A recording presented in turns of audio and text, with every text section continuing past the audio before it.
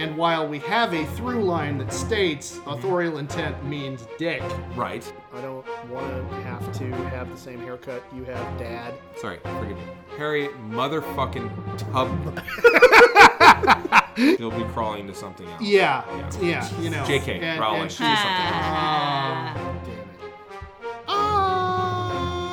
it. So was this before or after the poster and you vomiting all over the couch?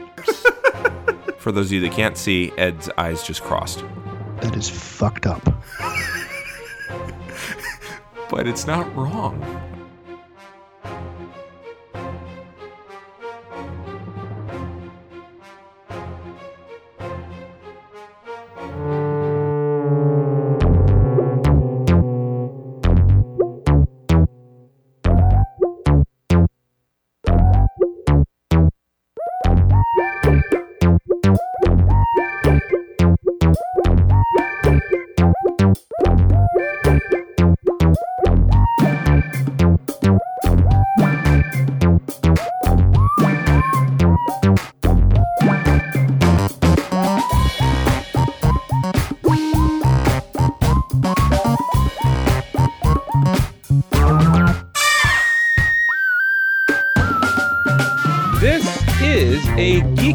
Time, where we connect Mercury to the real world.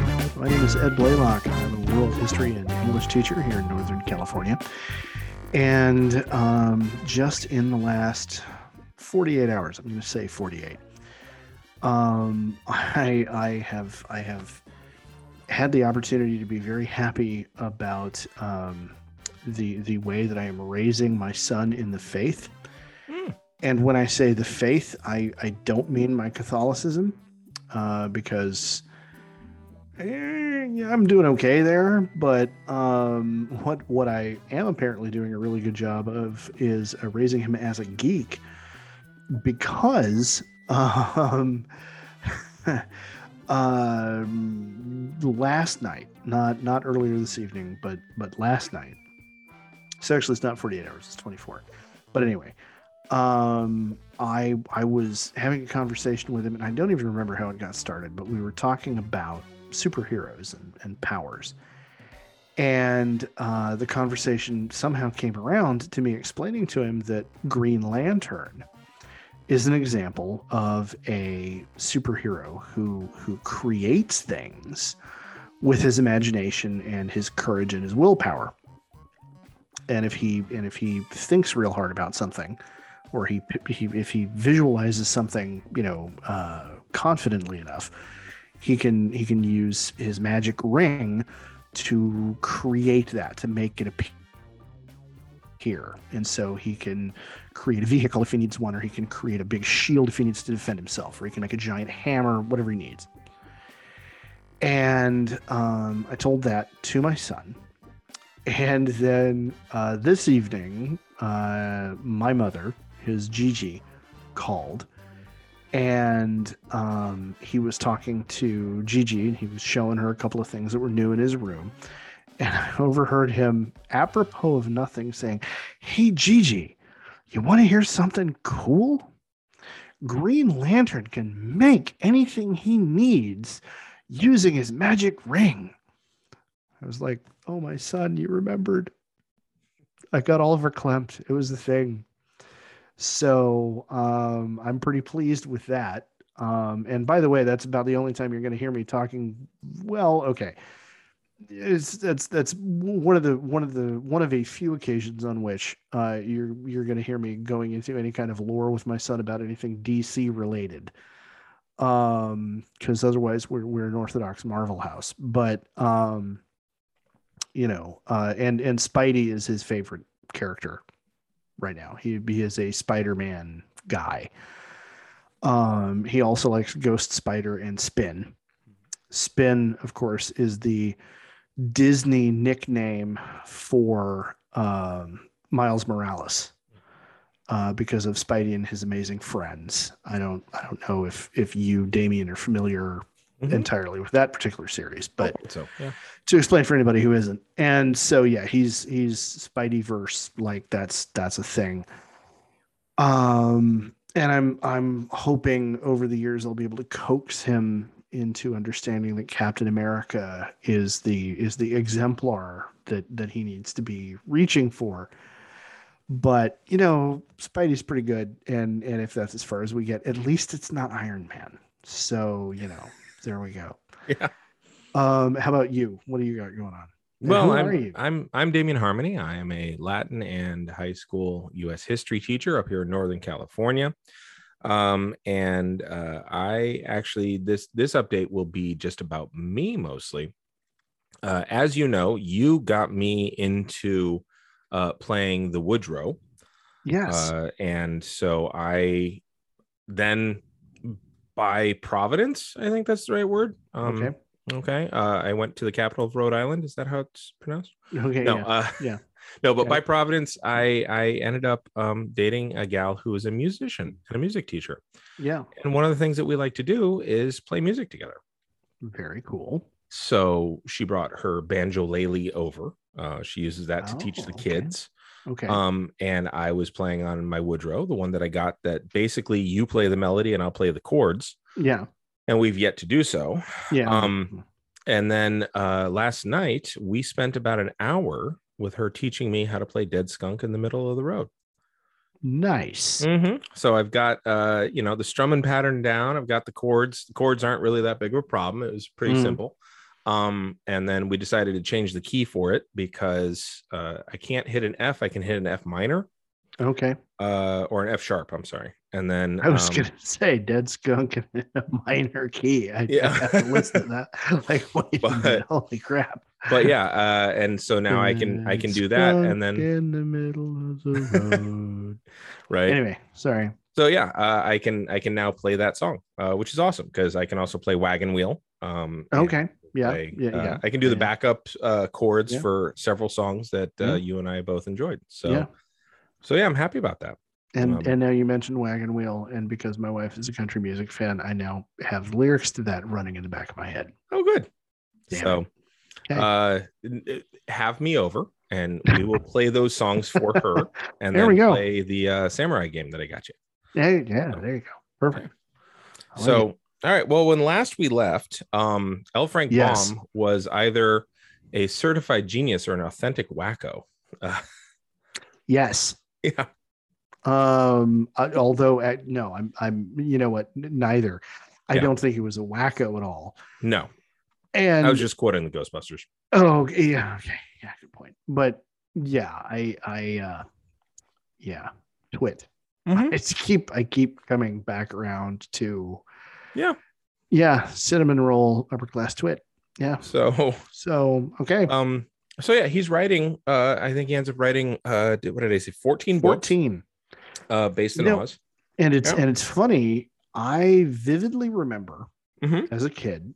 I got, I think my grandparents, I think my father's parents, for Christmas gave me, I don't even know what edition it was, but it was a reprinting of one of the early editions that had vintage illustrations, right, with all the original artwork, yeah. But I mean, it was not an antique book by any stretch, right? But it was a reprinting of an old edition. Sure. And it included The Wonderful Wizard of Oz and The Land of Oz. Okay. Which was the immediate sequel. Right. Which involved Tip. And I'm forgetting the witch's name. Glinda? But anyway. Glinda? No. Okay. Evil witch. Oh, yeah, I forgot. And it's something that sounded like Mowgli, but it wasn't right, because that's obviously that's I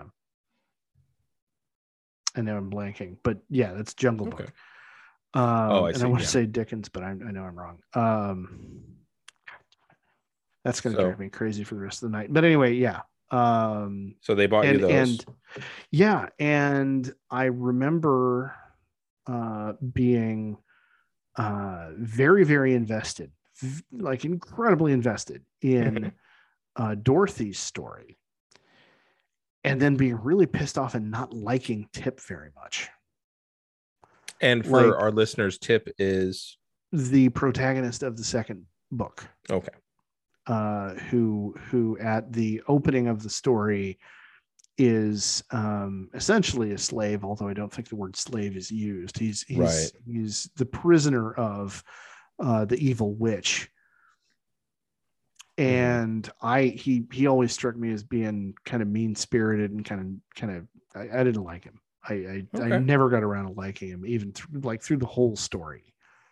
I always thought he was a jerk. But yeah, so that was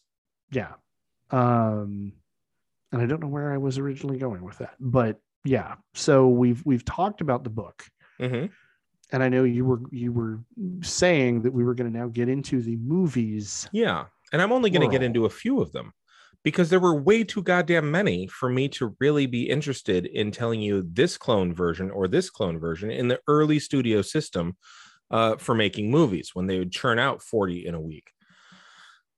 And since he's got 14 books, and since he's written a play, and since it's too many. So I'm just going to stick to a few. So the movie that we all know and love is obviously not the first movie of that name. In 1925, Chadwick Pictures went bankrupt producing the first version of the film. Now it's 1925, so it's a silent film. One of L. Frank Baum's sons was actually a scriptwriter for it. Okay. Larry Simon, Semon. I hesitate to call him Larry Seaman, but it could be Larry Seaman. He directed it, and he also starred as the Scarecrow. Oliver Hardy played the Tin Woodsman. Oh. Okay. And in a remarkable instance of typecasting, Dorothy was played by a woman named Dorothy Dwan. So, there you go. Now, she was 19 at the time of filming and was married to Larry Seaman until he died in 1928. The plot for this movie, wildly different than the play or the book, and it's remarkably convoluted for being a silent picture. And I grabbed a quote describing what happened. A toy maker tells a bizarre story to his granddaughter about how the land of Oz was ruled by Prince Kind, but he was overthrown by Prime Minister Cruel. Okay. Oh, kind and cruel. Yeah. Dorothy learns from Aunt Em that fat, cruel Uncle Henry is not really her uncle via a note due to her on her 18th birthday, and instead it identifies her as Princess Dorothea of Oz. Of course, this means that Dorothy is married to Prince Kind, but then there's a tornado in which Dorothy, shitty and fat Uncle Henry, as well as two farmhands are born to Oz. Snowball, the black farmhand, because of course it's going to be racist, it's a movie in 1925, soon joins them after a lightning bolt chases him into the sky because it's fantasy and he's black. So, of course, lightning and all the farmhands try to avoid capture. Prime Minister Cruel blames the farmhands for kidnapping her and orders the wizard to transform them into monkeys, which they cannot do, or which the wizard cannot do. They flee. They're chased by the guards and by Seaman. And Seaman, playing a farmhand, then turns into a scarecrow. Hardy dons the Tin Woodsman disguise, like you do, and they're still eventually captured by the soldiers and end up on trial. Here, the Tin Man, or Hardy, accuses his fellow farmhands of kidnapping Dorothy. Prince Kind then has the Scarecrow and Snowball put into a dungeon.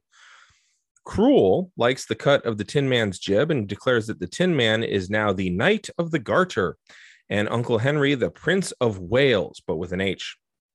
Ambassador Wicked, who is supported by Lady Vicious, says that, of course, Cruel should marry Dorothy. Then the wizard gives Snowball a lion suit, which he then uses to scare the Pumperdink guards, like you do.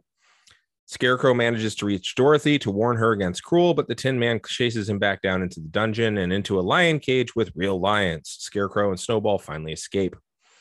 When Prince Kind finds Prime Minister Cruel trying to force Dorothy to marry him, they have a sword fight. Prime Minister Cruel's loyal henchmen disarm Prince Kind, but then the Scarecrow saves Dorothy and Kind. Defeated by this escape, Prime Minister Cruel begs off, claiming and pleading that he took Dorothy to Kansas to protect her from the court factions of politics.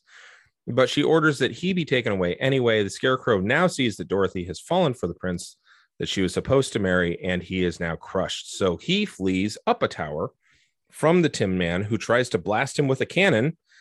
Snowball, no longer a lion, flies a biplane, which is also a triplane in some scenes, overhead, and the Scarecrow manages to grab a rope ladder dangling underneath it. Sadly, the ladder breaks and he falls. And at this moment, the grandpa's little granddaughter wakes up and leaves. The grandfather finishes the story from the book that Dorothy marries Prince Kind and they live happily ever after.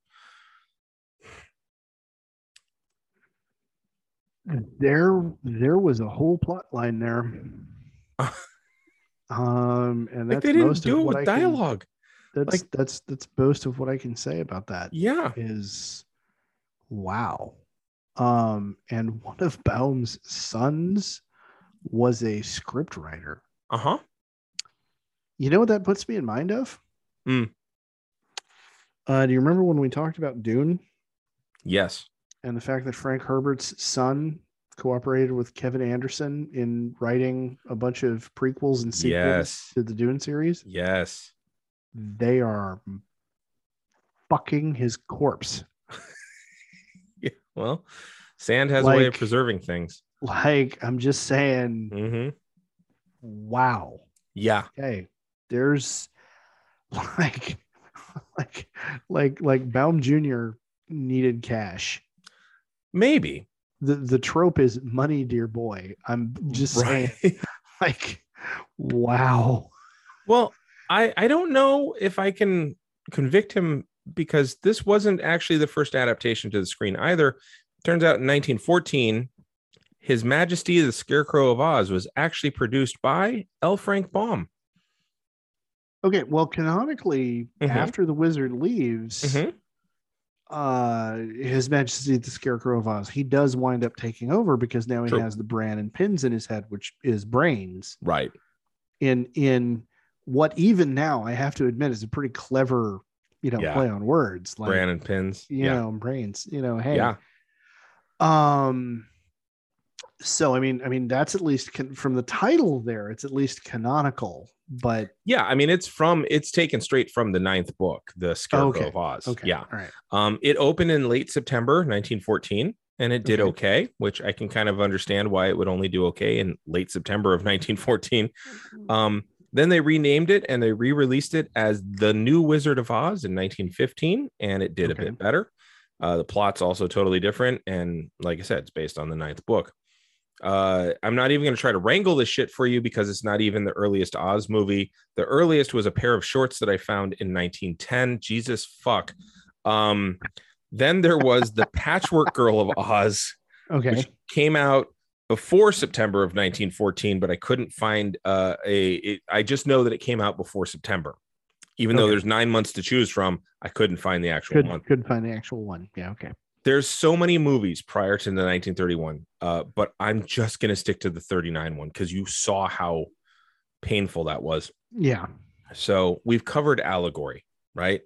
Yeah. Now we're on to prophecy. This movie. Okay. This movie, the 1939 movie, okay, has been called cursed for years and years and years, and rightly so if your name is Judy Garland. Well, I mean, the poor woman She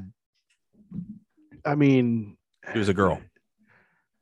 Okay, yes. I'm talking about later in her life. Oh, sure. But, it was awful. The poor girl, the filming experience of this movie was bad. And then she went on to have, as a grown woman, went on to have a rough go of it. Yeah. A lot of it due to the abuses of the studio system upon her. Oh, yeah. Yeah, it's not a good story. This is why, I get into arguments with people all the time about if it's worth it for art for people to actually suffer. And my answer is always no. We can always do with 90% of what we get in terms of quality if it means not hurting people. Yeah. And I'm a wrestling fan.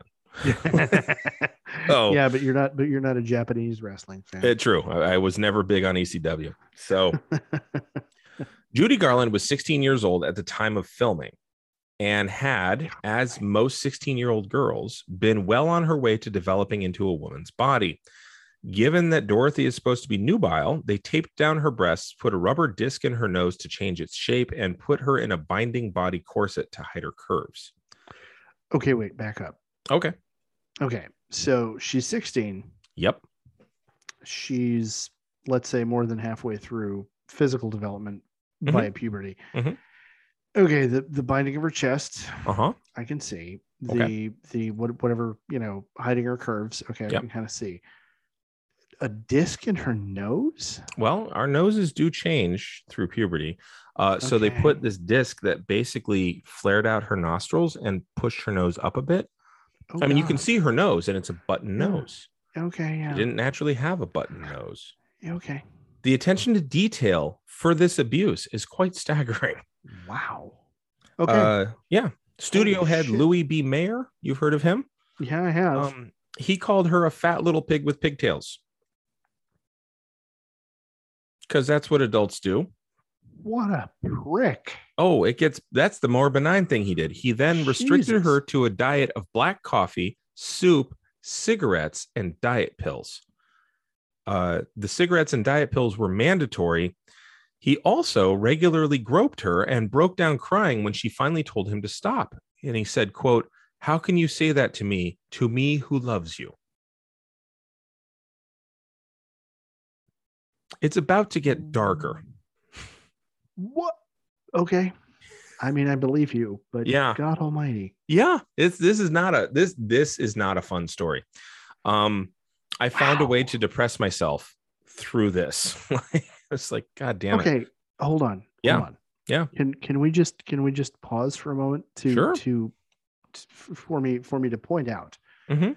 that I just looked up Judy Garland Mhm. because I was trying to remember, because I know in broad strokes that the rest of her life after this film was kind of a horror show, Yes.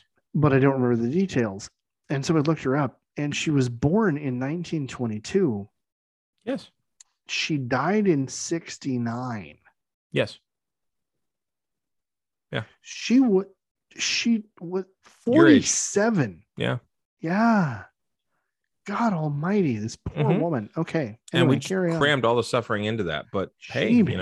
All right. she did have a 4-octave range. So Yeah. Well. Okay. Well. There Now- you go. she was on a steady diet of uppers and downers that were given to her by the studio and administered by her own mother, which would, cause fits of hysteria from time to time. Those fits, of course, led to the director, Victor Fleming, who was the 4th director of this film, by the way, Yeah. slapping her in the face on one occasion. The male munchkins, not to be outdone, they were played by little people, right? Yeah. Who were men in their 40s. They would regularly put their hands up her dress and pinch her. They would proposition her, and they'd make lewd comments about her breasts. This is what she worked with. I mean, I get that it was the late 30s, but what the fuck, man? Right. Like, she's a 16-year-old. Well, okay. In the 30s, a 16-year-old, I mean, my grandparents got married, I think, in the 40s or 50s, and I think grandma was 16 or 15. Like, you did have there was that weird time where a 22-year-old could absolutely marry his 15-year-old student after school was out that year. Like, gross, super hella gross. Like, I'm okay being a presentist. But it's on the one hand, we're okay being presentists, but we also have to recognize the reality of what the attitude was at the time. Yes. Yeah. Like, we can judge it, but also, I mean, Chaplin understand... married 2 16-year-olds. Not at once, but he did. Yeah. So yeah. Which by the way, like, and this is I feel gross saying this, but it's like he married 2 16-year-olds. So the first time he married a 16-year-old, that's fucking gross. Yes. But the second time he married a 16-year-old, she claimed to be pregnant by him. So he had to do the right thing. I know. Mother. Yeah. Yep. He So was even older Oh, the yeah. second time when he wasn't. What is he doing? well, I think his fourth Putting his- wife, I think she was like 18 or 19, and he was in his 50s. I don't quite remember. Una, I think her name was. I forget the exact age gap, but yeah. Una Yeah. Chaplin. Yeah. Oh my God. Yep. Almighty. Yeah. All right. So Garland later said of her experience working for the studio, quote, "They had us working days and nights on end. They'd give us pills to keep us on our feet long after we were exhausted. Then they'd take us to the studio hospital and knock us out with sleeping pills. Mickey sprawled out on one bed and me on another." That's Mickey Rooney. Yeah. Then after Rooney also had some experiences there as a child star. Yeah, and I'll finish this quote and I'll say a little bit more about him. Then after 4 hours, they'd wake us up and give us the pep pills again so we could work 72 hours in a row. Half of the time we were hanging from the ceiling, but it was a way of life for us. Now, if you asked him at different times of his life, he said that she got into the addictions herself and that she was over exaggerating. And at the same time, if you look at interviews of him much later in life, he's clearly a victim of elder abuse.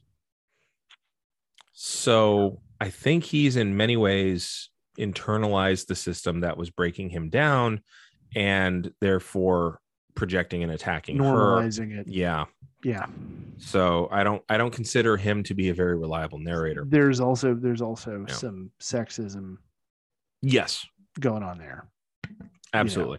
Because standards being different for men. Yeah, well, and he was kind of fixated on that kind of stuff too. Like if you listen to the interview of him when he's watching, there was a Twilight Zone episode that he was in about a jockey having one last, hurrah.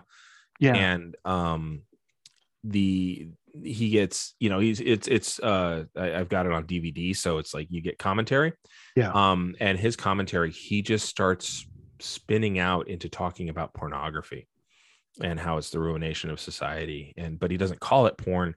He says, sexy movies, and he's like really bitter and just sounds like it's bad. It's none of it's good. And these are people that were horribly abused for really good art. So Garland wasn't the only one who suffered from on-set production nightmares, by the way. Let's see. The Tin Woodsman wasn't originally played by Jack Haley. Famously, Buddy Ebsen of later Beverly Hillbillies fame, he was. And he actually wasn't even supposed to be the Tin Man. Ebsen was supposed to be the Scarecrow, and Ray Bolger was going to be the Tin Man. But Ray Bolger said, well, since I'm a song and dance man, the Scarecrow is a better fit for me. So let me do that. And then Ebsen can be the Tin Man. And it was a smart move considering what ends up happening to Ebsen. But also, Ray Bolger's childhood hero had been Fred Stone. Fred Stone was the guy who played Scarecrow on stage in 1902. Okay. So Bolger was Scarecrow. Buddy Ebsen was testing to be the Tin Man, and he had a major allergic reaction to the aluminum dust that they used to coat his face. Yes. Because in 1938 and 1939, they coated your face with aluminum dust. He complained, but because the studio system was something along the lines of polite galley slavery, he was ordered back to the set. Wow. Now, why he didn't just say, fuck you, no, I have no idea. But, I'm a teacher. I'm a part of a huge bureaucracy. There are times where I've probably been told to do dumb shit that I didn't say fuck you, no to, that I really should have. So, especially in the first 2 years of your career. Yeah. Now, once back on set, medical personnel, which I was surprised to find that were actually on set, they noticed what was happening and they took him to the hospital. And he had breathing problems for the rest of his life, by the way, because of this. Yeah, I remember that. Yeah, I think he was in there for like 6 weeks or some insane number of weeks. Yeah. A long period of time, yeah. So Jack Haley then gets cast as the Tin Woodsman, and they switch out dust for paste. See? Better. There you go. Solve the problem. It's still aluminum, by the way.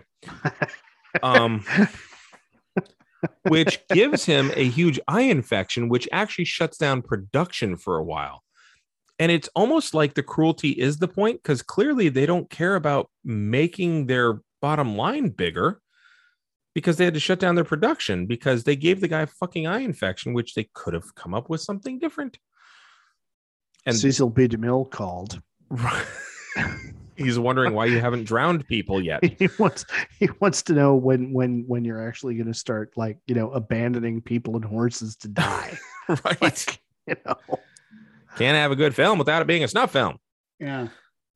Speaking of Ray Bolger, he also didn't escape unharmed because of how active he had to be as the Scarecrow and how wonderfully insulatory straw can be. He was always on the verge of fainting several times due to overheating. And he had permanent scarring on his face because the glue that they used to keep the newly developed latex mask on his face ripped. Basically gave him like a rash, which then broke down his skin, and he had scarring. Like, you can look at pictures of Ray Bolger and you can see the Scarecrow scar. Wow. Yeah. Which actually kind of ties in with the Lord of the Rings films because, God damn it. Viggo Mortensen? No, Gimli. And I love the actor, and it's driving me crazy. Tell the story anyway. He had a terrible time with the prosthetics for his for playing the role. John Rhys Davies. Mm-hmm. He had a terrible time to the point that it's one of the stories that come off of the set is that his eyes were swelling shut. Oh, wow. And so it was a unique challenge for all of the stuntmen playing the orcs that he was going to fight, was that he was fighting blind. Wow. In several cases. And, and this was not the situation was not helped by the fact that, of course, John Rhys Davies is actually a fairly large guy, right? Who when he was fighting against the orcs was usually like literally fighting from his knees to get the shot right. Mm-hmm. And I'm trying to remember which one of the hobbits it was. It was whether it was Merry or Pippin, but one of the actors in an interview said, and so John would look at the stuntman and go, all right, so I'm going to come at you and I'm going to hit you like this. And then I'm going to come over at you and I'm going to smack you like this. And then I'm going to go at you.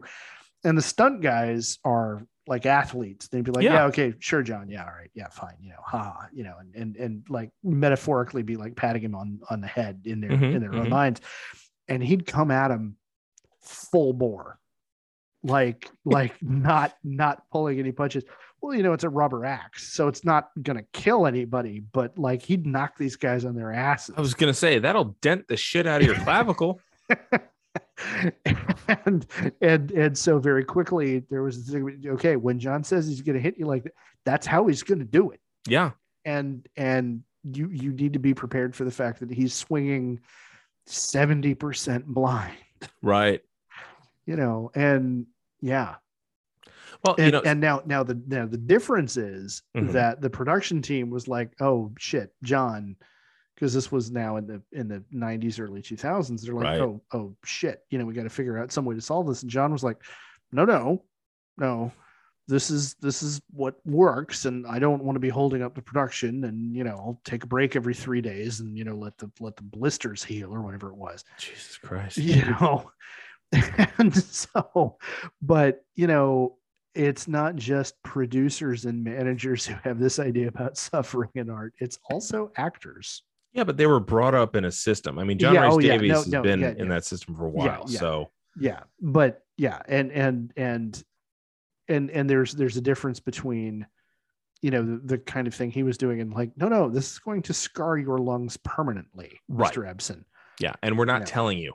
And we're not telling you, and like we don't give a shit. Right. Get back to the front. Yeah. Stan Hansen, wrestler, cowboy type, broke Bruno Sammartino's neck. He is famously blind, or he was, and could barely see. And his move was the lariat, which is basically a clothesline, but done by a cowboy. So it's called a lariat. Okay. You had no idea where he was going to hit somebody's neck? No, he body slammed them onto the back of their neck. Oh, okay. But he You did not know where he was going to hit you. And he came at you full force because he was blindish, to the point where he and Big Van Vader, in Japan. So, everybody loves Stan Hansen anyway, because he hits really fucking hard, but, and so everybody's fine with it for the most part. Right. Well, he and Big Van Vader, they get into it, and, Stan and Vader always work stiff too. And so Stan, he comes to the ring with a rope and a cowbell. So he takes the cowbell and he hits Vader in the head with it, shattered his orbit bone so that Vader's eye popped out and was dangling, and they kept going. Motherfucker. Oh, when you look it up, you don't look up the picture because I know you, but when you look up the account, Vader talks about this gush of warm. And it just, oh my God. Like, yeah. So that's all anybody needs to know about Japanese wrestling right there. Right. Like, yeah, that's it. We're done. Ugh. Like, I could elaborate, but there's the point. Yeah. So yeah, no, I don't think we as a society talk enough about just how abusive the studio system was. No, we don't. We always talk about the artistry, and as though we talk about it in such a way that it makes it so that all that suffering led to this really great art, and therefore it's okay. And that's, again, why I get into those discussions where I'm like, no, I'm fine with being 90% of magnificent if it means that, like, she didn't break her rib for that scene, or whatever. Which brings us, by the way, to the Cowardly Lion, played by Burt Lahr. Right. Whose son had Jack Haley as Godfather. These guys stayed friends. Okay. The Cowardly Lion costume was actually, it was, how to put this? It was 2 lion pelts for real that were stitched together. Because wait, what? Yeah. And I don't know which lions it is, because I know that by 1939, MGM had already gone through 2 lions. And I'm not sure if it's them. I hope, because at least yeah. By the way, one of those lions ate its trainer. Yeah, there's some hardcore necromantic shit going on there. Yeah. But either way, wow. 2 actual lion pelts. So, because of course. Why would you 39? Yeah. Studio system. Fucking of course. Like, come on. Yeah. It weighed 60 pounds. Okay, well, I mean, if it's genuine lion pelts, I can see how it would. But it's a full body suit of 60 pounds. Like, Tina Turner wore 70 pounds of chainmail for Beyond Thunderdome, but you could take that shit off pretty quick, right? It's on a frame. Yeah.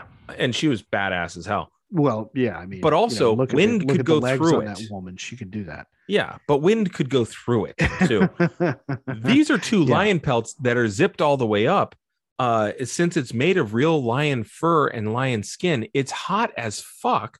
And add to that the studio lights being their own lights. Sons. Lights. Yeah. Yeah. And Burt Lahr was also in danger of fainting on the regular.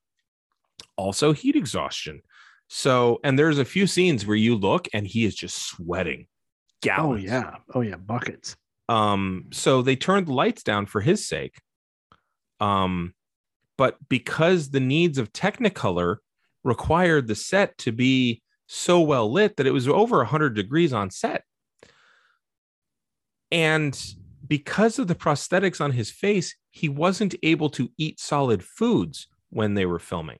So his lunch came through a straw. And after the first day of filming, he'd sweat so much into the lion skin that the studio brought in an industrial dryer so they wouldn't have to wait for it to dry out normally.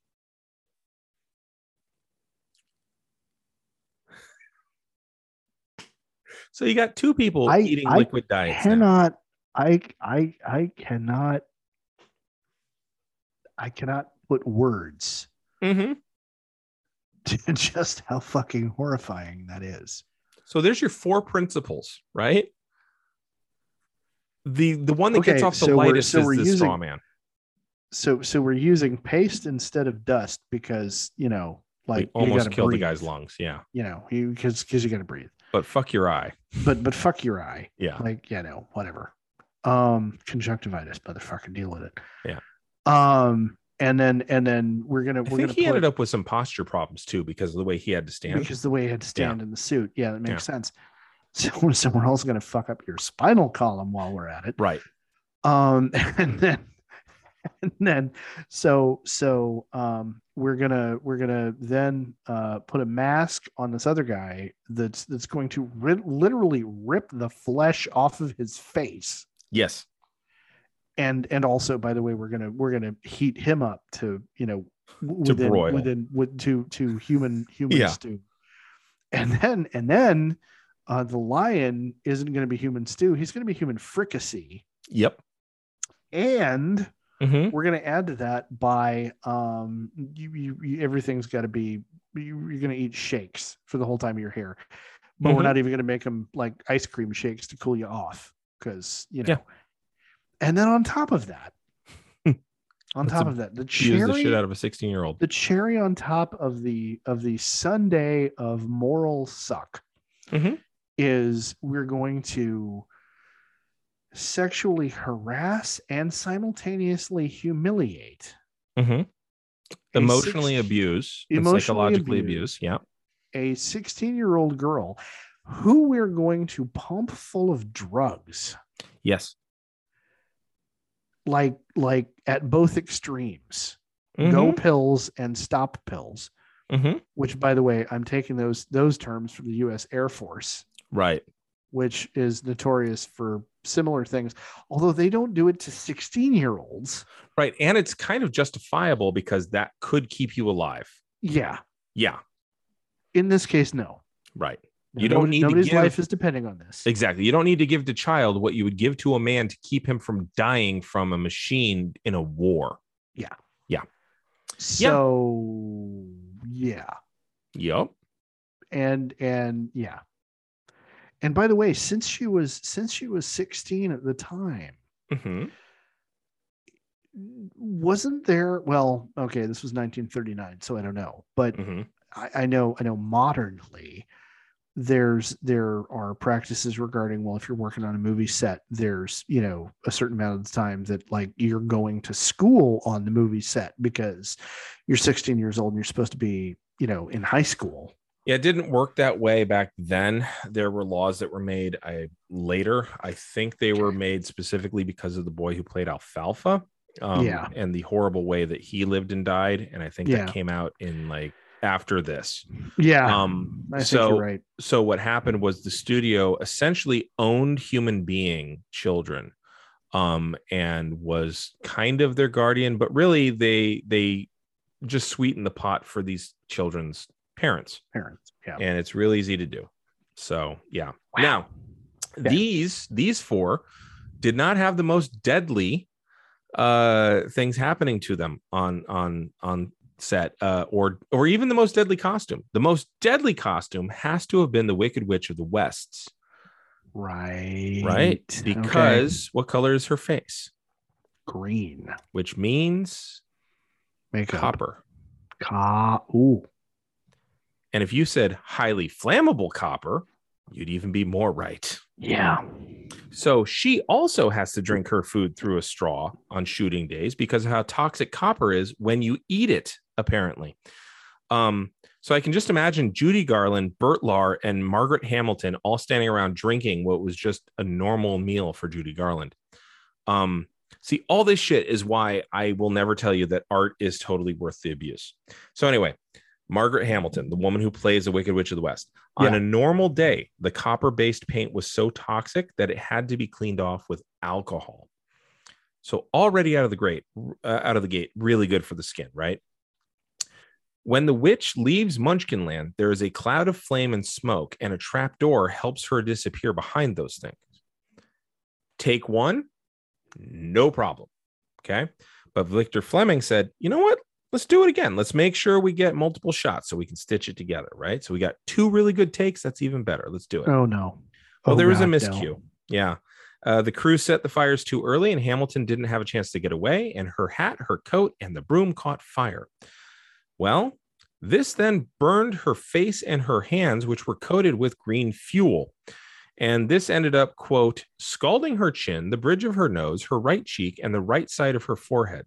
The eyelashes and eyebrow on her right eye had been burned off. Her upper lip and eyelid were badly burned. Oh Now, my God. you get the fire put out. She's all burned to shit. What do you need to use to take the makeup off again? Oh no.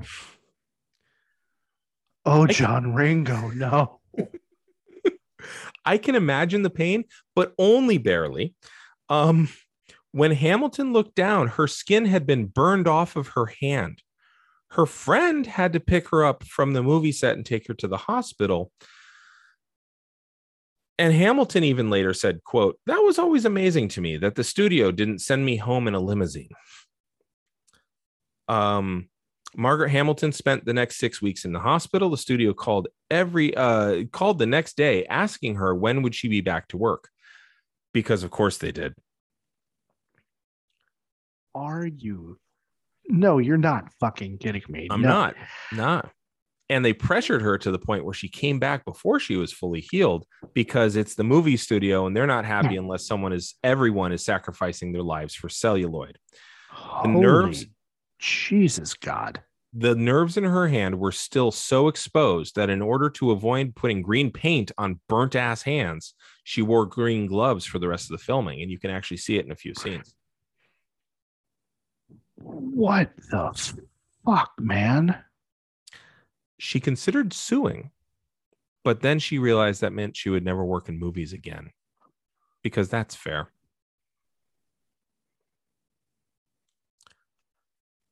Whoa.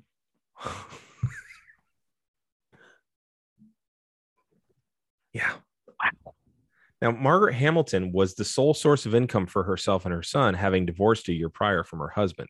And because of this, she refused to take part in the skywriting stunt. She was supposed to sit on a pipe that belched smoke behind it. So they paid a stunt double $35 to do that shot instead. The stunt double, named Betty Danko, had a problem with how it was rigged, seeing that it was in danger of catching fire, since the fire was inside the pipe that would create the smoke. Still, the studio was paying her $35. So Danko acquiesced and promptly caught fire herself on the third take after the pipe exploded, engulfing her in flames. Quote, I felt as though my scalp was coming off. Betty Danko later recalled spending 11 days in the hospital. Quote, I guess that's because my hat and my black wig were torn loose. Danko never worked with fire again. And because they weren't done with the scene, the studio hired another stunt double to finish the scene named Aline Goodwin. And Aline Goodwin never got the credit.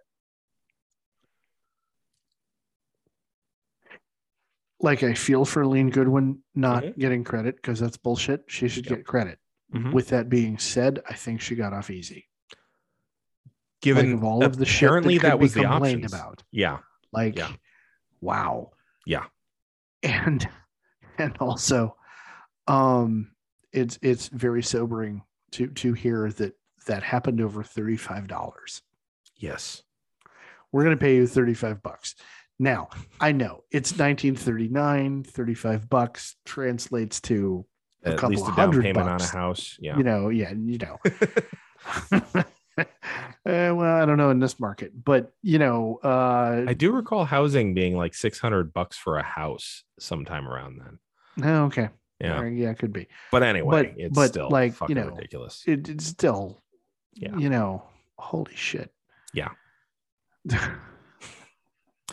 So what we're getting around to saying here is that the filming of The Wizard of Oz could be turned into a horror movie in its own right.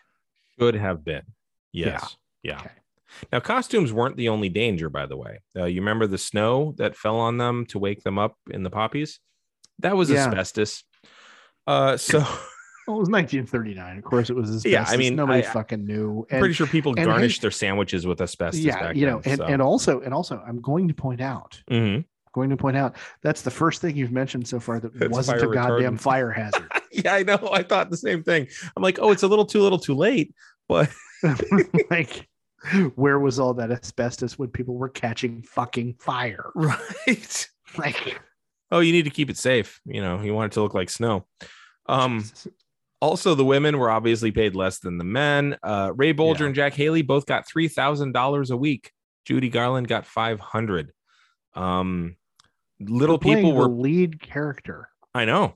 Yeah. Yeah. Little people got paid less than half of what Toto got. Right. Okay, wait. Toto got $120 a week. The little people got less than half that. I think they got like $40 a week. Okay. So that's Wow. the production. The silver slippers get changed into ruby slippers because it shows up better in Technicolor, right? Yeah. Yeah. When the movie came out, it was moderately successful. In 1956, MGM sold the TV rights to CBS for $250,000 per broadcast. And it was really successful on TV, getting more than half of the watching audience the night that it was broadcast on the Ford Star Jubilee. So successful that CBS ran it around Christmas time again in 1959. And this time it got almost 60% of the total viewing audience.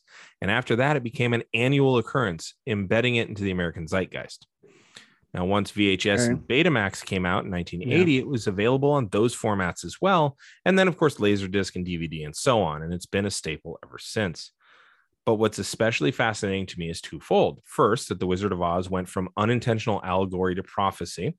Also unintentional. When the wizard is giving gifts to each of the characters, brains, heart, and guts, he's really actually leading the way from the top to the bottom, from, the basically top of the head, bottom of the grundle. Before taking off his balloon, he predicts several things. First, the scarecrow's brain. He says, quote, "Anybody can have a brain. That's a very mediocre commodity. Back where I come from, we have universities, seats of great learning, where men go to become great thinkers. And when they come out, they think deep thoughts, and with no more brains than you have. But they have one thing you haven't got, a diploma." He predicts the commodification of education in the early 2000s. Okay. In 1940, a year after this movie came out, the percentage for white people completing high school was around 30%. For everyone else, it was about 10%. And remember, by this point, even Mississippi had free public compulsory education. Yeah. For both groups, whites and everyone else, the completion of college to the point of getting a college diploma was hovering around 5%, with an enrollment of about 15%. So a third of the people who go to college come out with a degree. Everyone else is just about 1%, and white males specifically are about 6%. As far as college graduates, those who go to college and come out with a degree, it's about 6% of the population. Okay. At that time, the median income was $956 for a man. Okay. In 2010, the high school graduation rate was 86%, of which about 68% were enrolled in college, went on to college. Total college graduates is about 30% in 2010. And in 2010, the median income for a man is about $33,000. Okay. Now, for the difference between the two, I had to do some math. So with a diploma in 1940, your salary was about $1,380 median. Okay. Adjusted for inflation, adjusted for inflation up to 2010 numbers, so I can compare apples. Yeah. $21,494. So that's with a diploma. With a bachelor's degree in 1940, you were making $2,240. Adjusted for inflation in 2010 dollars, that's $34,888. Okay.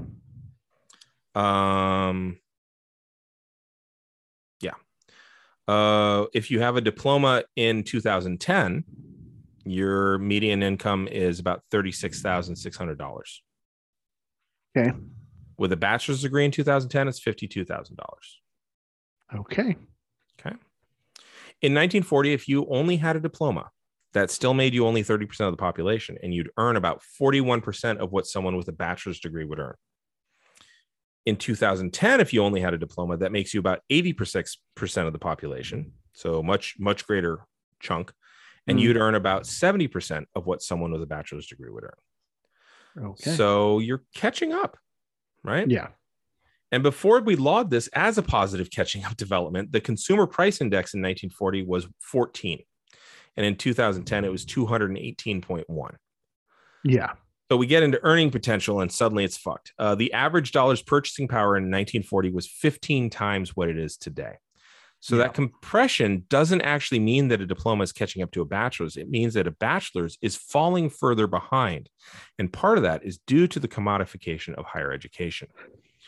Because we could look at college tuition. Now, if we only take a look at college tuition in 1940, it's a bit of a misdirect because many colleges were free.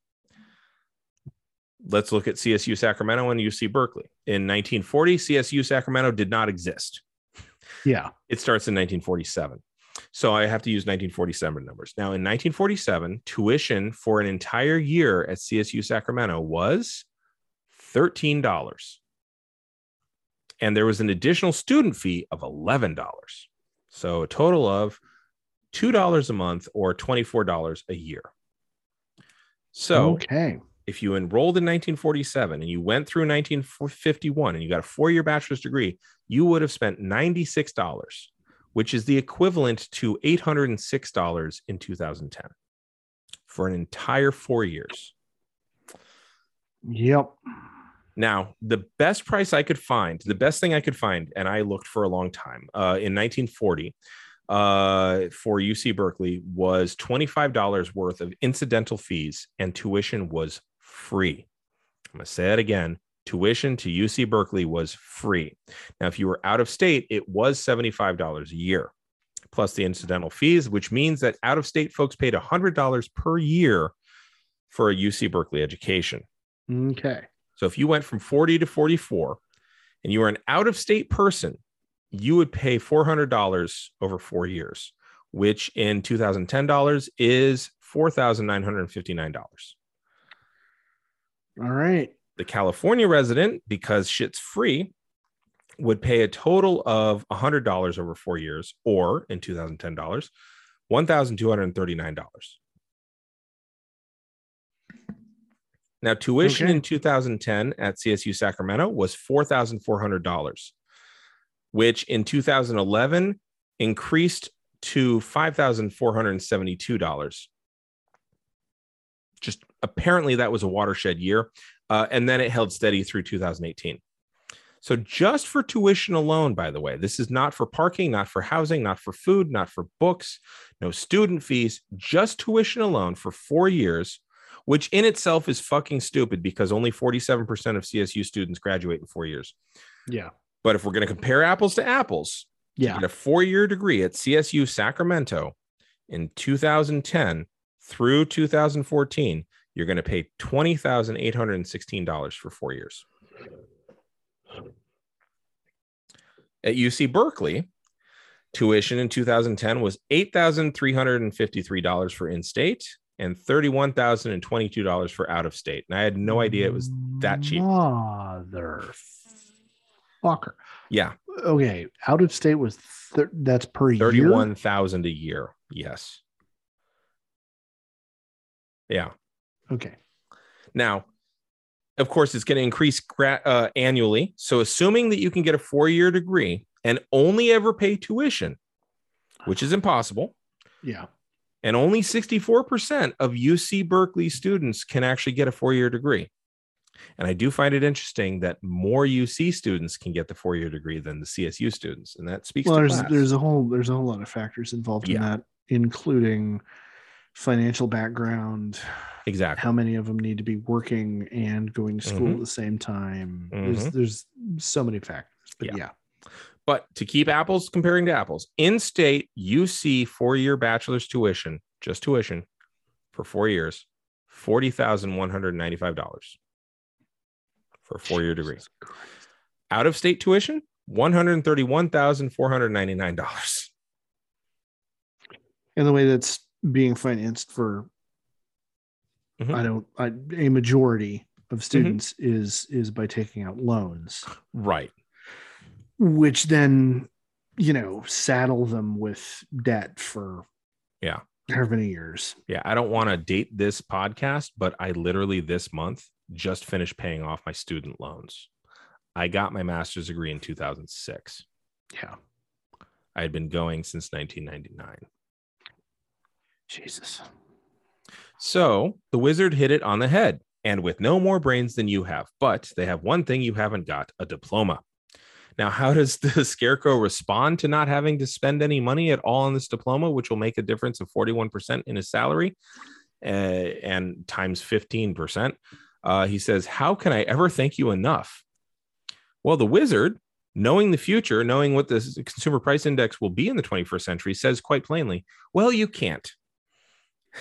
So then he goes to the Cowardly Lion, which always kind of bugged me because it was out of order, but whatever. He gives the lion a medal. He says, back where I come from, we have men that we call heroes. Once a year, they take their fortitude out of mothballs and parade it down the main street of the city highway, or the main street of the city. I apologize. And they have no more courage than you have, but they have one thing you haven't got, a medal. So I searched and I couldn't find any actual aggregated data about how many police every year get a medal. It's as easy to find as how many police shootings there are, as it turns out. Mm-hmm. Now, that said, in 1962, John F. Kennedy said that May 15th shall be National Peace Officer Memorial Day, with the week surrounding that being National Police Week. Now, that's been 60 years, and a quick search shows us that there's over 900,000 police officers in the United States. They're spread over 17,985 police agencies, if you count the city, county, state, and federal agencies. The wizard predicted the support and fetishization of the thin blue line by his speech and subsequent awarding the Lion of Metal for, among other things, conspicuous bravery against wicked witches. The one he went and helped kill in her own home without a warrant, without any due process, and at the behest of the leader of another city. I'm going to quibble here. Sure. Like, I totally get where you're going with that. And that is one interpretation. I'm going to counter that again, the lion is not law enforcement. The lion is imperialism, or the military in an imperialist state. Have you seen pictures of Ferguson? Because you're showing me the same picture. Okay, yes, but have you seen the parades when an officer is fallen? Which again, that is a fucking tragedy and that is awful. But have you seen the parades where they march down the street? The thick ass blue lines. So yeah, I would agree with you that all the things you said are also true. Okay. I'm gonna co-opt it. I'm gonna do armed, that thing. So rather than limit it to either one, the fetishization of armed agents of authority. Yes. Whether military or law enforcement. Yeah, I'll go with that. And in 1900, soldiers were far more ubiquitous as a visible force than were beat cops. So but in 1939, I think it's switching, quite honestly, because you had cars. So you had just traffic cops alone, you know? Yeah. And finally, and most insidiously, he comes to the Tin Man. The wizard's prescience knows no bounds in talking to his galvanized friend. He says, quote, back where I come from, there are men who do nothing all day but good deeds, and their hearts are no bigger than yours. But they have one thing that you haven't got, a testimonial. And remember, my sentimental friend, that a heart is not judged by how much you love, but how much you are loved by others.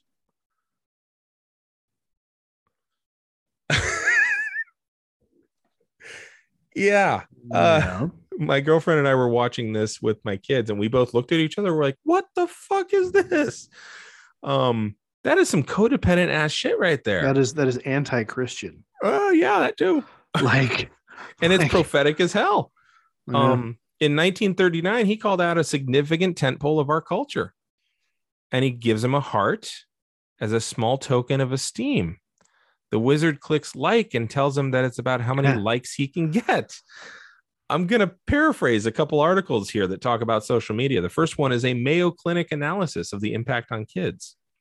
Quote, Social media allows teens to create online identities, communicate with others, and build social networks. These networks can provide teens with valuable support, especially helping those who experience exclusion or have disabilities or chronic illnesses. Teens also use social media for entertainment and self-expression, and the platforms can expose teens to current events, allow them to interact across geographic barriers, and teach them about the variety of subjects, including healthy behaviors. Social media that's humorous or distracting or provides a meaningful connection to peers and a wide social network might even help teens avoid depression. However, social media social media use can also negatively affect teens, distracting them, disrupting their sleep, and exposing them to bullying, rumor spreading, unrealistic views of other people's lives, and peer pressure. The risks might be related to how much social media teens use. A 2019 study of more than 6,500 12 to 15-year-olds in the United States found that those who spent more than 3 hours a day using social media might be at heightened risk for mental health problems. Another 2019 study of more than 12,000 13 to 16-year-olds in England found that using social media more than 3 times a day predicted poor mental health and well-being. Other studies have observed links between high levels of social media use and depression or anxiety symptoms. A 2016 study of more than 450 teens found that greater social media use, nighttime social media use, and emotional investment in social media, such as feeling upset when prevented from logging on, were each linked with worse sleep quality and higher levels of anxiety and depression.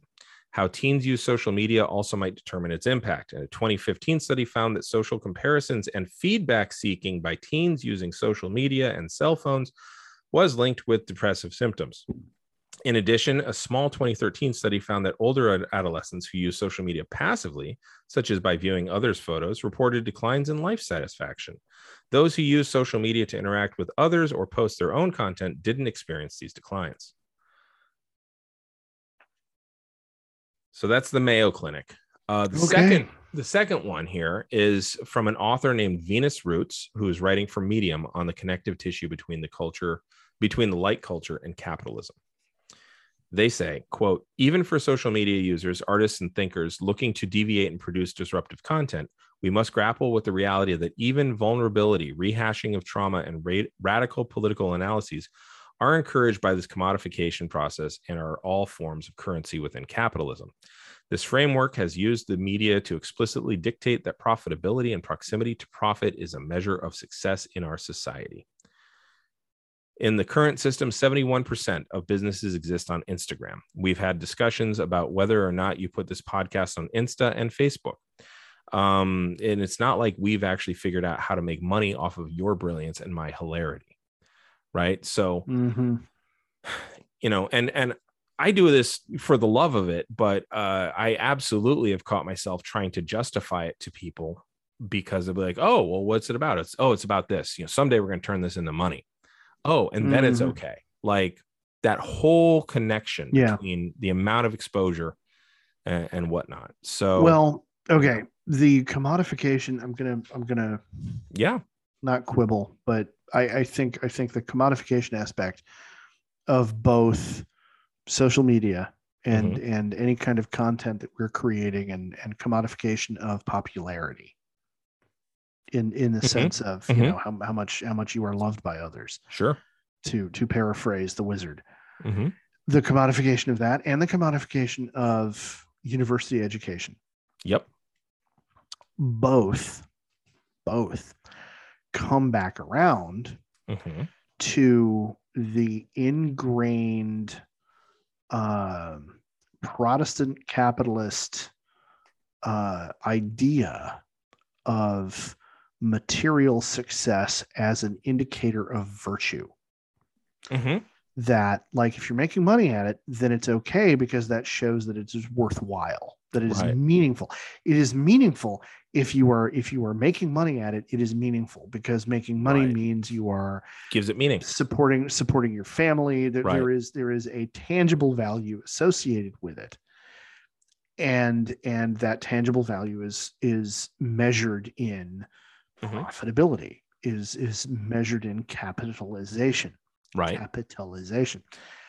And that all comes back to a very American Yes. And I think this is one of those things that unfortunately we've exported to the rest of the world. One of the aspects of our culture that's gone global that is toxic is the very Puritan idea Yeah. that the elect, there are certain people who are going to heaven, they're predestined, and everybody likes to talk about how, well, we don't know who the elect are. Nobody but God knows who's the elect. But we're if we all glance going sideways, we can kind of see that it's the rich but ones. we're all going to agree to not say out loud. Right. The part we're not going to say out loud is, if you are prosperous, then you must be one of the elect, because that's a sign of God's favor. Right. And that has been secularized in our society into this idea that, well, if it's making money, then it's worthwhile. And if it's not making money, then you've got to find some other way to justify it, like you were talking about. Yeah. Oh, yeah. And like, why get a university education?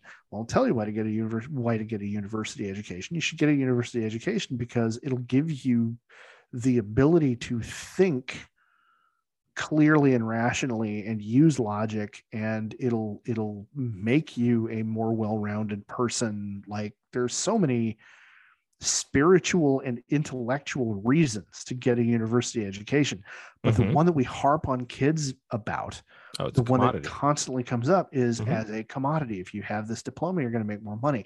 If you have this degree, you can go into these fields. And it all becomes materialized. And the idea that, well, if you're not good at something, why are you doing it? Because if you're not good at it, you're not going to be able to make money at it. Right. Well, okay, look, I am made deeply happy every year when December 1st rolls, or the day, well, not even December 1st, the day after Thanksgiving. I am made deeply happy by the fact that I can walk around my house singing "God Rest Ye Merry Gentlemen" at the top of my lungs. I am not a singer. Like, I have never taken voice lessons. I know that I am not, by any objective measure, a good singer. Air quotes around good. But it makes me fucking happy. Yeah. Or, so, I mean, like, you and I both took up a musical instrument. Yeah. Now, performing, invariably, people are, well, are you any good? Well, no. And then the question is always, well, why do you do it? Well, because I like it. But very often, if you take up an art, a performance art of some sort, I say this as a comic. Yeah. It is intrinsically tied. Your success is intrinsically tied to your ability to make money at it. Yeah. And I don't ever intend to make money at music. I absolutely, and I think you as well, we both wanted to make money at this podcast, and still hold out some weird ass hope that it will someday. Like vague, but neither of us is doing anything about that. Yeah, no, but there we go. It, but yeah. Yeah. So yeah, like I said, we've talked about putting this on Instagram and on Facebook so that people can get a bigger audience. Exactly. And that's not just for the art of it. That's not just because, hey, we have important shit to say. That's because we're hoping that it catches somewhere and we can actually make money at it. Yeah. And I would love to make money doing this. I absolutely would. That'd be great. But like, we're absolutely falling into it. But like, when I talk about, my pun show all the time, but I always say it pays for Christmas every year. Right. And that's how I know it's successful. And I don't need it to be any more than that. But if it's less than that, I'm going to start questioning it. Yep. And yet, for the last year, it hasn't done that. Or for the last 2 years, it hasn't done that because of COVID. And so I've had to like really reevaluate, is this worth doing? And sure enough, it is, because, I'm doing it when it's live. But again, I'm always checking that bottom line. I'm always PT Barnuming it.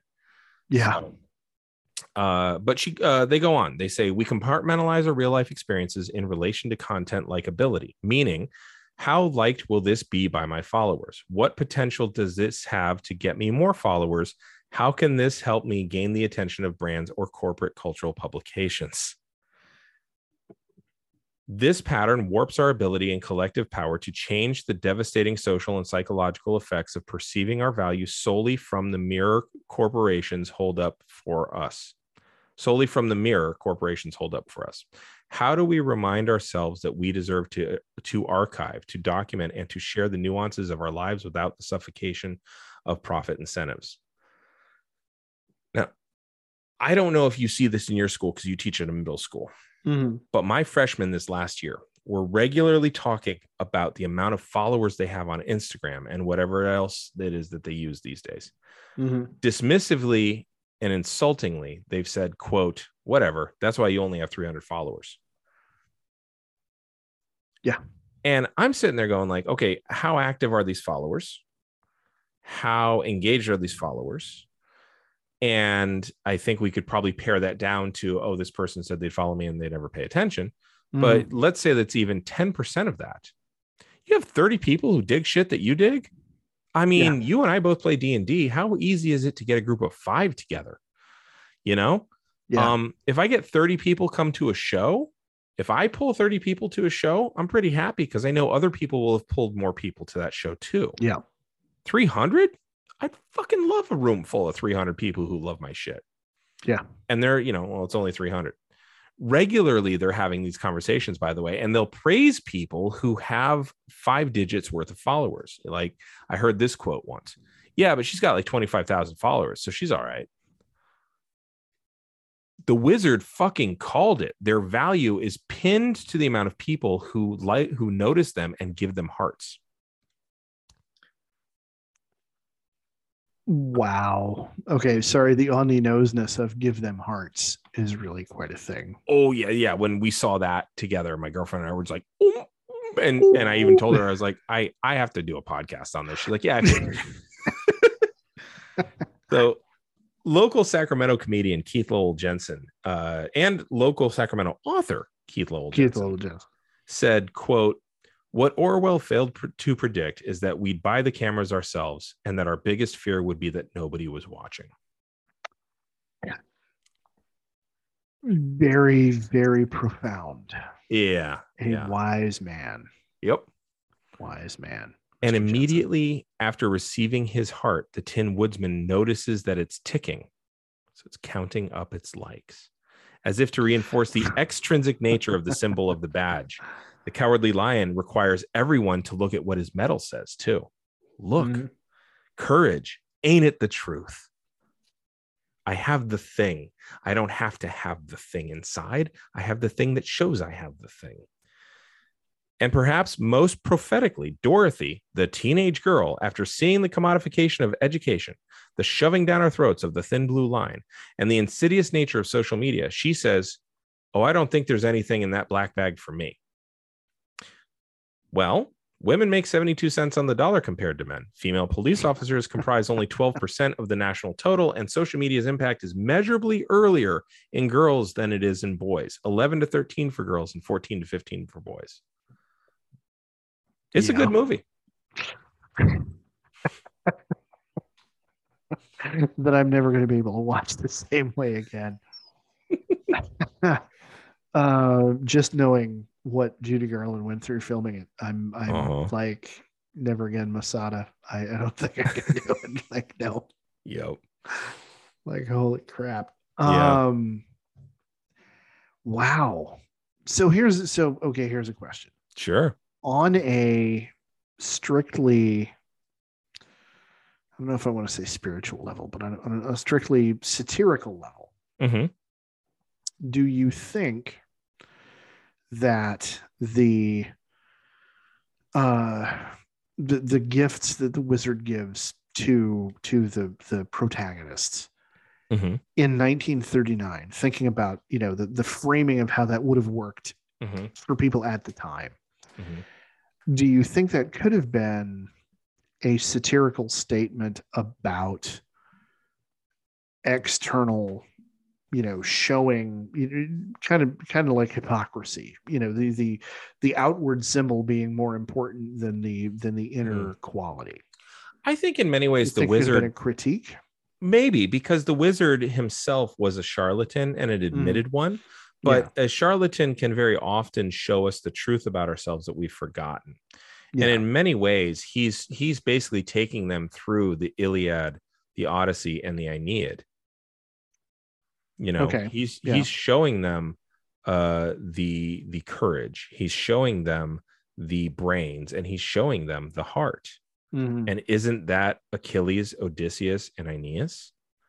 Mm-hmm. And in many ways, isn't that just kind of an archetypical heart, body, and mind, or heart? You know what I mean? Trio. Yeah, the heart and the soul and the mind. Yeah. I mean, so id, ego, super ego. Yeah, I mean, it could be as simple as that. I mean, you know, you've got your brains, you got your heart, and then you've got your will to do good things for people, no matter the consequence, right? That courage, your virtue, moral courage, virtue. Yeah, you know, and so I think those three things are pretty constant things anyway. So, okay. But he is a charlatan, and the only person he does actually give something materially valuable to is Dorothy. He gives her a ride back home, but it just her dog fucks it up. So then Glinda shows up and she's like, "Oh, by the way, you had the secret this whole goddamn time." There's no place like home. Right. There's no place like home. Yeah. You could have gone home at any time you wanted to, but I needed you to, you know, carry out the hit on my cousin. Like, finish the genocide because we killed her sister when you showed up. Yeah. You know. So my God, Glinda is the CIA. Oh, so that would make her Alan Foster Dulles. Yeah. Or Alan Dulles, and the wizard is Dean Foster Dulles. I like it. Yeah. So, but yeah, I think no, I don't think that works because CIA didn't come about until later. Yeah, I know, but I don't think it was satirical so much as it was. These are props that are easy to see. This is a very quick and tidy way to tidy it up, and it is still loyal. You've read the books. It is still loyal to the book. Oh yeah, no, it's thematically they get those things right. Yeah, and in 1900, you know, a college diploma was a known thing. It was almost talismanic. You know, it made you a member of an intellectual elite. Exactly. If you had a bachelor's degree, good God. And L. Frank Baum is married to Maud Gage, and Maud had gone to college. Yeah. And, you know, I mean, he's still pulling from the soup, right? So the movie is, because it is tied to the book, I think it does have to do those things. So I don't think that it's purposeful satire. Okay. And I don't, and again, look at the shitty people the directors were.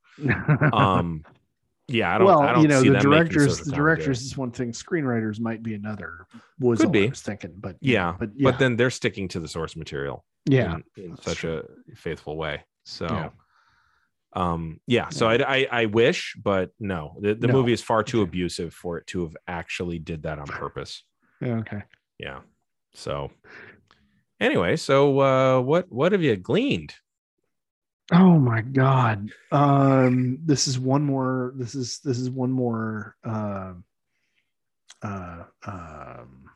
aggregate example, because it's multiple examples, but they're all tied up with a nice shitty bow.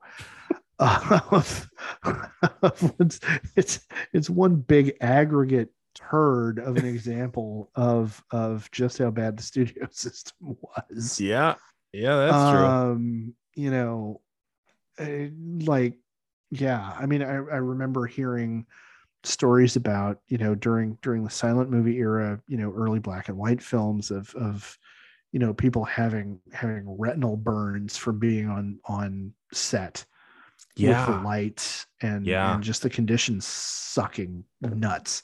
Well, I think it was Lillian Gish. Yeah. She suffered from frostbite damage on her hand because she had her hand in freezing water for the entirety of a day. Yeah. Just, you know, shitty, awful, kind of inhumane conditions. And again, Cecil B. DeMille called. He wants to know why you weren't killing any extras. No. What if he's just like sacrificing people to an elder god of entertainment or something? Like if he knows something more. You know, my best friend in college, came up with a fifth chaos god for Warhammer 40K called Warner. Mm-hmm. And he came up with, because this is back when 40K was kind of the Wild West. You could create your own units and stuff. But like he created a demon unit that was essentially the Tasmanian devil that whirled around randomly around the board like it would spin. Yeah, Chaos God was Warner. Nice. And like, talking about the studio system, I'm like, maybe he actually was onto something. Like, oh my God. That is awesome. Just the shit that they did to people. And we recoil now at the stories of the things that came out during the Me Too movement. Yep. But the thing is, like, well, of course that shit was happening because this is the system that is the descendant of the studio system, which was so much worse. Yeah. Like I mean, I don't say that to minimize the shit that women have had to put up with in modern Hollywood, but rather to just try to to say just how literally lethally bad the studio system was. Yeah. And then the studio system gave way to auteurs who were pricks in a completely different way. Yeah. And just like, and the actress who played the Wicked Witch of the West saying, well, I could have sued, but I would have never worked in Hollywood again. It just reminds me of, and I'm a the single old joke. mom. Yeah. Well, yeah. But it reminds me of the joke about, a pair of stable hands, shoveling out the elephant enclosure in the circus. And one of them says, man, why do we keep putting up with this shit? Well, like if we leave, we'd give up show business. Like, I don't think you understand the scale of what's going on here. But yeah, I'm not going to be able to watch The Wizard of Oz the same way again. Oh, I'm sorry, because your kid's just about the right age to enjoy it. Yeah, well, yeah, he is. And the thing is, I mean, I will be able to sit with him and watch it, but the whole time I'm going to be looking at Judy Garland going, girl, run. Right. Just like, right. Oh my God, get the fuck out of there. Yeah.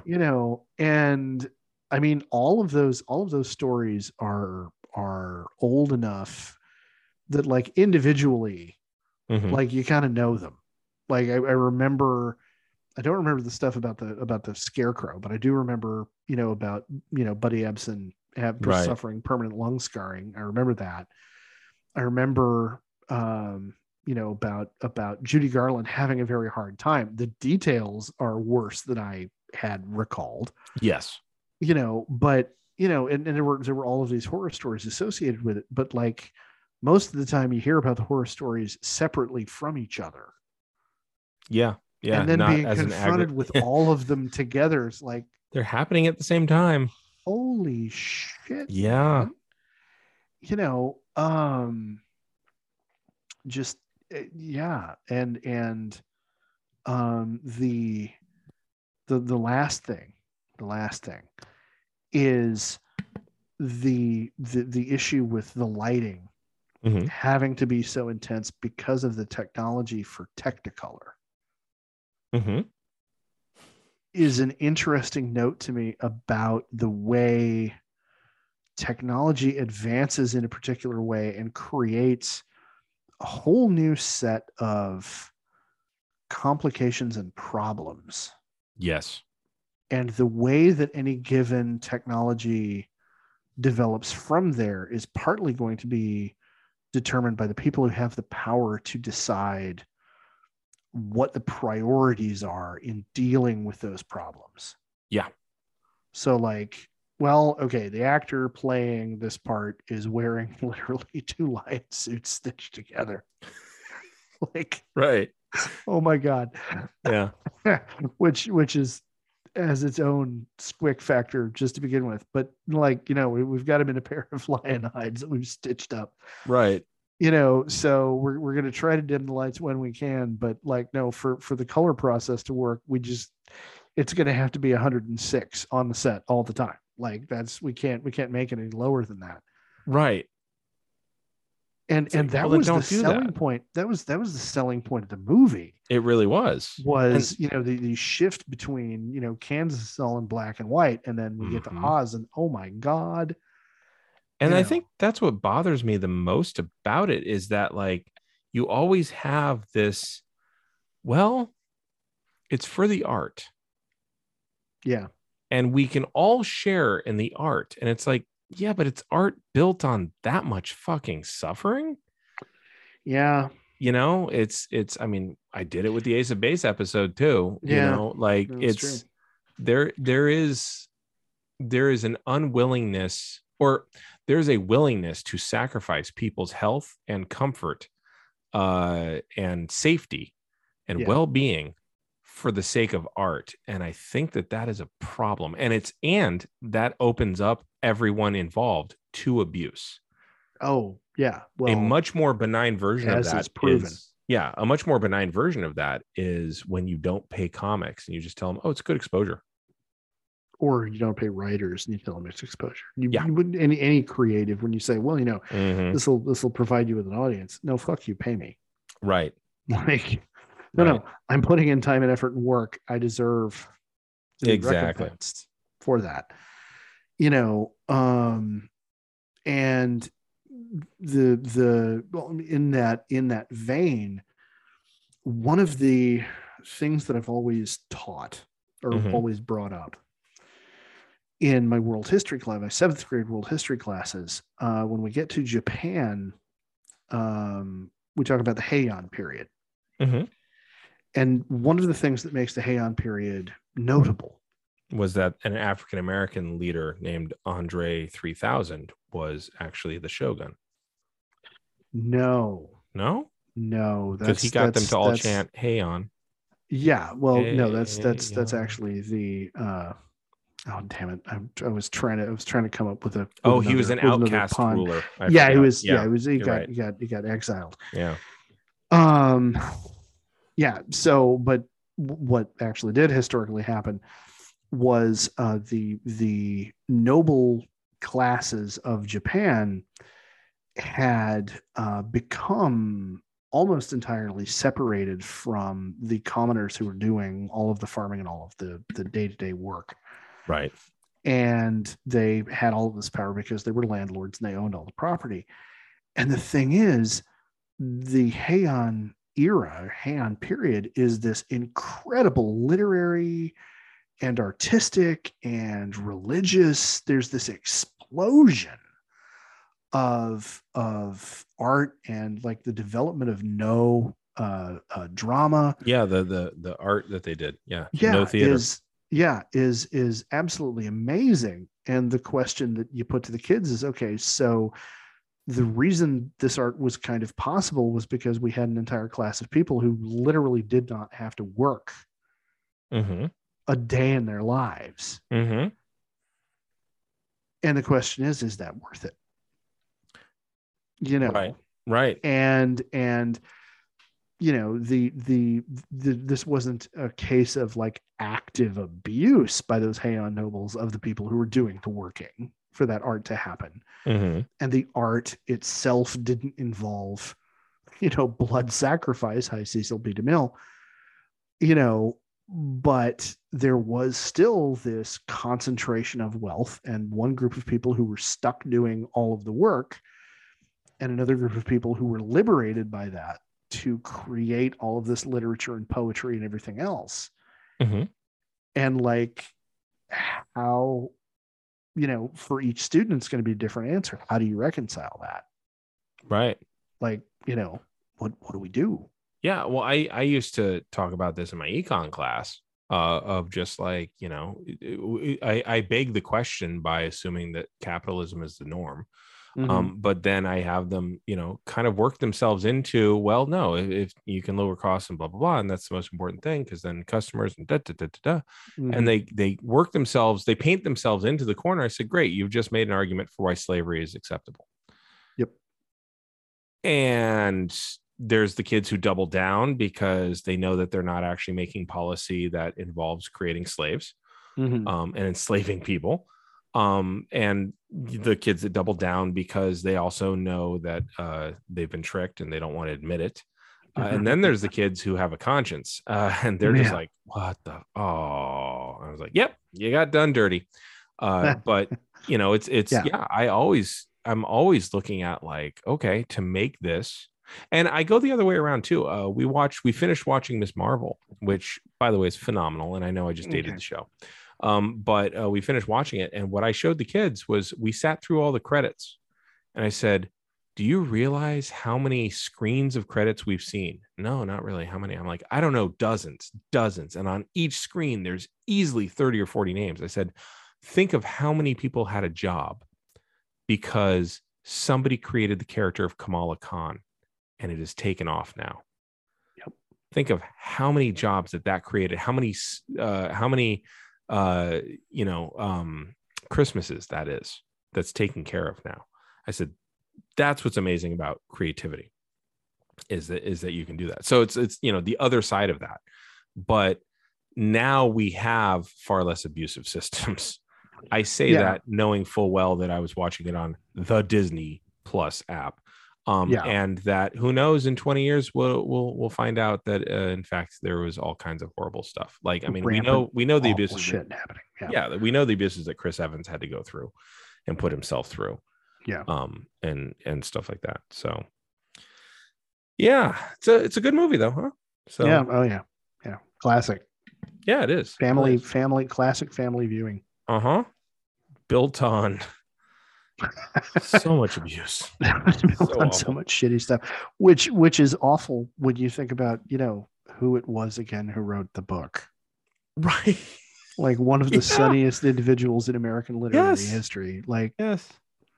I'm going to write a book so good for children that we're going to abuse a child to an early grave into a movie to make it a movie that's so good for children. Well, what you reading? I'm reading the memoirs of Ulysses S. Grant. Oh, cool! Which I think I've mentioned on a previous episode. Mm-hmm. But I'm continuing to read them because there's a lot there. And it's really remarkable how he wrote them while dying from throat cancer. Because to read, at least where I am in the book right now, to read his prose, you wouldn't think there was anything going on. It is he is a remarkably good writer, or he was a remarkably good writer for somebody who historically has a reputation as being, you know, kind of a middling intellect and, you know, a plodder, right, is the term that's been used. His voice is vital and direct. And my admiration for him as a figure in American history only continues to grow as I read his accounts of these things. And it's not because he's painting himself as this great hero. It's because one of the things that I find admirable is the amount of work he goes to give credit to all of the other officers, whether his superiors or his subordinates, that he worked with and who were part of all of these exploits. He is at pains to point out where other people did good. And he does not arrogate glory to himself. He's not writing this as a way to burnish his reputation. He's writing as a way to tell the story and hopefully bring in the money to support his family after he dies, you know. Right. But it's not like if McClellan were to write something like this, it would be recrimination on all the people who caused his downfall. And it would be, you know, I was right. And, you know, I saved the lives of thousands of Union soldiers. Never mind the fact that you could have ended the fucking war in 9 months, you chicken shit bastard. I mean, it would have been a completely different book if it had been McClellan talking about his experiences, just because of their personalities. And so I'm very again, I continue to admire U.S. Grant the more I read of his work. So how about you? Now that I've opined about Civil War generals. Oh Lordy. I've depressed people enough, I think, with the things that we covered today, as the well fucking as horror show that was the 1939 movie. Yeah. So I mean, there's a lot of really wonderful histories of the studio system. And many of them are actually written by historians, which is nice, but I'm not going to direct anybody to them. I think actually what I'm going to say is go and watch the Wizard of Oz. Like, check it out. Actually watch it and see what pokes through in terms of what we've covered here today, especially. Yeah. But and then of course recognize what it was built upon. But I say go watch that and listen to her singing. Her voice is wonderful, and it's remarkably deep for someone so little. Yeah. And like I said, she had a 4-octave range, which is insane. So yeah, I would say go watch that. Okay. So, yeah. Very well, cool. Where can people find you on social media? On social media, I can be found at Mr_Blaylock on the TikToks. I can be found at Blaylock on Twitter. Off the top of my head, I believe I'm Blaylock on Instagram as well. And we can be found at Geek History of Time on Twitter and at geekhistoryoftime.com on the internet. Obviously, if you're listening to us right here, you've already found the podcast. And we're on Stitcher and the iPod app for Apple and Android. I think we're in the Android store too. Okay. I'm not sure. Yeah, Somebody let us know. Okay. And so that's where you can find us collectively. If you need to correct something, let us know through one of those channels. And since you're listening, please take a moment to go into whatever app you're using for podcasts, subscribe, give us the 5 stars that Damien has earned with the research he did for this and the emotional damage he inflicted on himself by learning all of these dark truths. And yeah, where can you be found individually, sir? The best place to find me is on September 9th. This should probably release right around the week before that, or perhaps today. September 9th, I will be at Luna's Slinging Puns with my crew, Capital Punishment, starring the all-new member, Justine Lopez. She is joining us. Daniel Humbarger has moved on to great things, and we wish him well out in Hawaii. So Justine Lopez has stepped in, and she is going to bring a whole new game to it. So please come out and check us out. Capital Punishment, bring proof of vaccination. I recommend a mask, but bring $10 and get some food and have a really wonderful time catching our puns. So that's where I'm going to tell people to go for today. All right. Sounds good. Cool. Well, for a Geek History of Time, I'm Damien Harmony.